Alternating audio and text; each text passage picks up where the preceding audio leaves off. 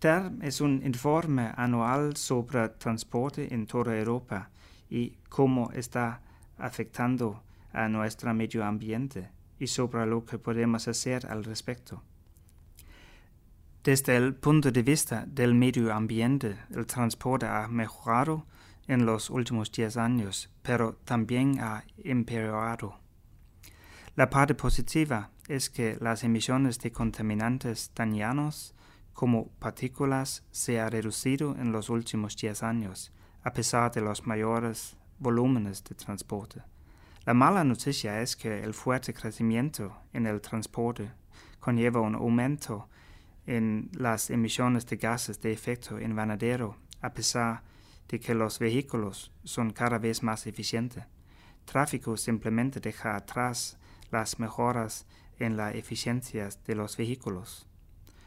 Como contrapartida, el fuerte crecimiento en los volúmenes de transporte ha aumentado las emisiones de gases de efecto invernadero, a pesar de la eficiencia cada vez mayor de los vehículos. El aumento del tránsito contrarresta estas mejoras. Sin duda, los crecientes volúmenes de transporte. Deberíamos, sin embargo, ir más allá del análisis y entender que no pasan horas en el automóvil por diversión, sino porque se persigue un objetivo: ir a trabajar, de compras, es decir, un ir y venir para sacar provechos a las oportunidades de la movilidad.